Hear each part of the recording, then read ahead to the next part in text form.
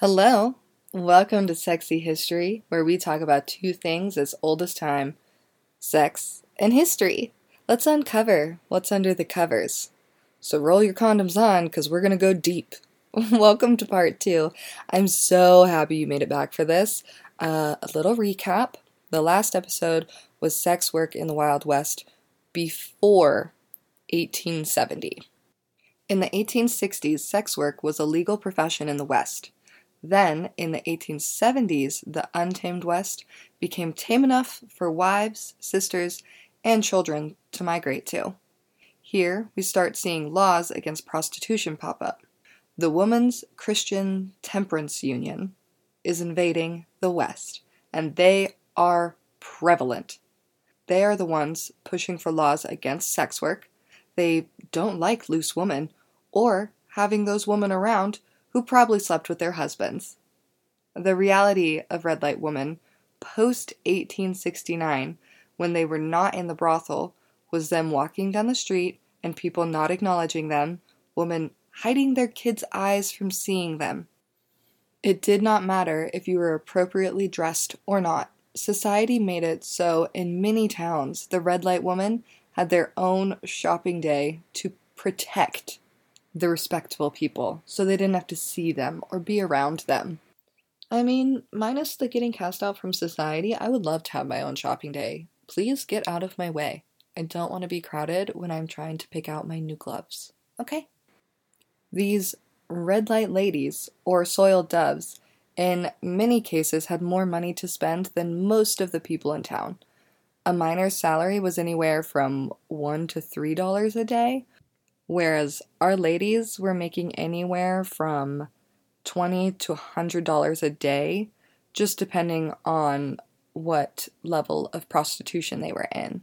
In the 1870s to the 1900s, laws were enacted against sex work. However, it is important to note that towns with brothels and sex workers had less sexual assaults. In Salida, Colorado, and Wallace, Idaho, the towns closed their brothels, then asked them to reopen when they saw a spike in sexual assaults happening in their towns. In Jerome's, Arizona, the police told all the men and informed any man new to town that if they needed a release, they were to go to the brothel because crimes against women in the town were not going to be tolerated. Now that we are in a gray area where sex work is illegal, but it helps the town financially and protects women from sexual assault, what did those laws look like? To the law, they were fines. However, to us today, they looked more like a tax. Each sex worker had to pay a monthly fine around $10, and madams would pay $20. This also included mandatory health exams. This was mainly for the sex workers. I couldn't find anything if the madams had to also indulge in this. Health was a huge part of a sex worker's life. They had to stay pretty and healthy enough to work. Boston University, in the Mill Pond excavation, found a bottle. They gave this bottle to Richard Lorson? I'm very sorry, but this will be in the notes on my YouTube channel. He is a chemistry professor, and they used him to extract residue from the bottle, and he found cassava oil. The analysis revealed old medical treatments for venereal disease in a brothel. This is the only concrete evidence that we have for what the women were using to treat their conditions. Back then, this oil was a natural remedy for ulcers, stomach cancers, and venereal disease. They found vaginal syringes as well, which is believed the woman used them to insert medicine for cleanliness purposes and for abortions. Abortion syringes were usually filled with mercury, arsenic, and vinegar. I cannot imagine the pain. That is a rough combo. I'm sorry, I don't want to inject mercury into my fucking hoo-ha. Going back a little, in order to find the brothels and workers, cities often kept meticulous records. They kept a ledger of all their painted ladies' names and ages. In some ledgers, the lady's profession was listed as sports, meaning sporting woman. In modern context, this means sex worker. Then the place that they noted for their workplace was sometimes listed as bods, meaning body house. Once sex work became illegal, many madams tried to legally keep doing it without fines. Madam Nancy Boggs of Oregon's had a boat parlor on the river where the men would board and be with their ladies. Then if the police came after them, they would escape across the river and the police couldn't catch up to them. Madam Dora Topham put down $20,000 of her own money and worked with the government for a sanctioned experiment where the city would have a block of prostitution. I do not know what came of this experiment, but Dora Topham was the only state-sanctioned madam of Utah. That was her official title. Illegal or not, everyone made money from brothels. Many prominent men owned brothels. There was a law at one point saying that whoever owned the brothel had to have their name inscribed outside of the brothel. This exposed many men in town. But like Trump said, God made lawyers, and some very clever ones looked into this law. They noticed it didn't say what language it needed to be printed in, so there are plaques in many different languages, so mainly men could keep their identities safe. Men owning brothels was still swept under the rug, unlike women owning brothels. It is also interesting to me that even when parlors became illegal, police chiefs and elected officials and businessmen would still meet in parlor houses because they knew the madam and the girls would keep their secrets. Being in a room with powerful men, madams would take advantage of this, like May Phelps of Trinidad, Colorado. She helped finance the trolley system for the town. And yes, she had a track going through the red light district to her parlor. As a side note, she also created a rest home for her girls that became ill or pregnant. Madams took care of their girls and their towns.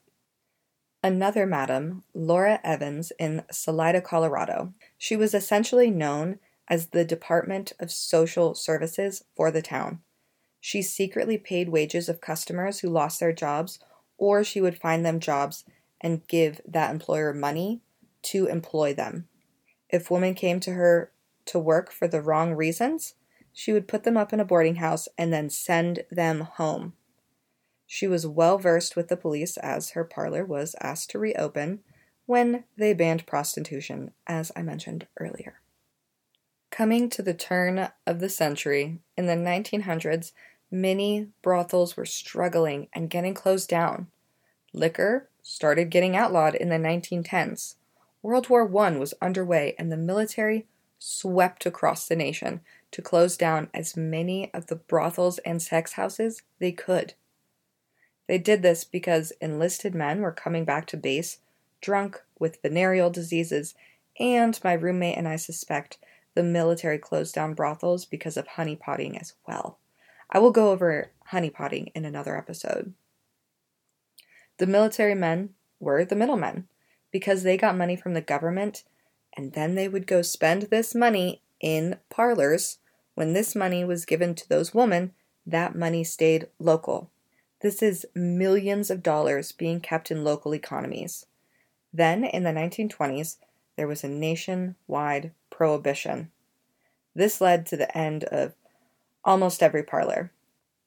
And that was the end of the Wild West and sex work. There are a couple more madams I would like to mention because I couldn't mention them earlier. There was a black madam named Tex Lindenville who was acquitted for shooting Albert Sherwood in self-defense.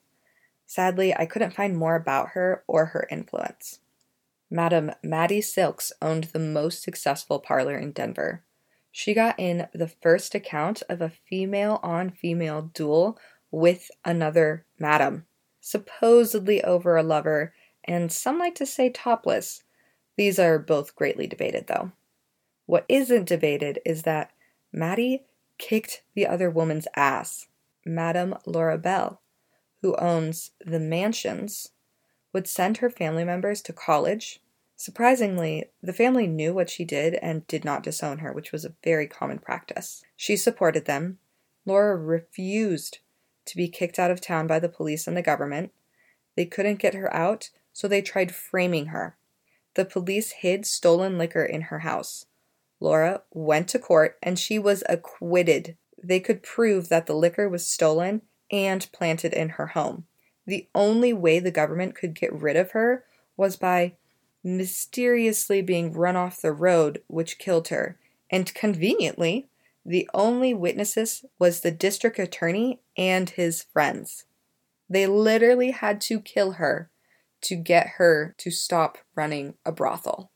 Lastly is my favorite and the most recent madam of all the ones I've talked about. Madame Dell Burke, who lived in Lusk, Wyoming. She started doing sex work at a young age, and then by the time she was 19, she was a madam.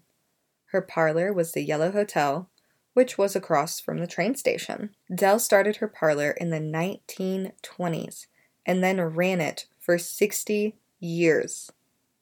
Dell was one of the most charitable people in town, always at the top of donor lists, and she sent several townspeople to college.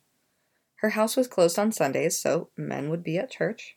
Dell was well-read and became a millionaire not because of her parlor, but because she was an astute businesswoman and made most of her money from investments. Dell was so wealthy, she loaned the town money to pay for the transformer to give the town electricity. Quite literally, this town would not have had electricity without this madam. She gave to every church and was on several overseeing boards for the town. Lusk would not be the town it is today without Madame Dell Burke. Once the town tried to shut her down, and she replied, "Shut me down and I'll shut off the lights." What a badass. These women went by many names, were excluded from society, and the West would not be what it is without them. Modern America wouldn't be what it is today without these women. They were amazing and giving women who in many cases were the foundation to a town's prosperity. Thank you for tuning in to part 2. A list of resources will be on my YouTube, and please follow and rate my podcast 5 stars. It would be greatly appreciated. You can also reach me at Meglagoof, Meglagoof, on Instagram. Thanks, I'll see you in the next episode.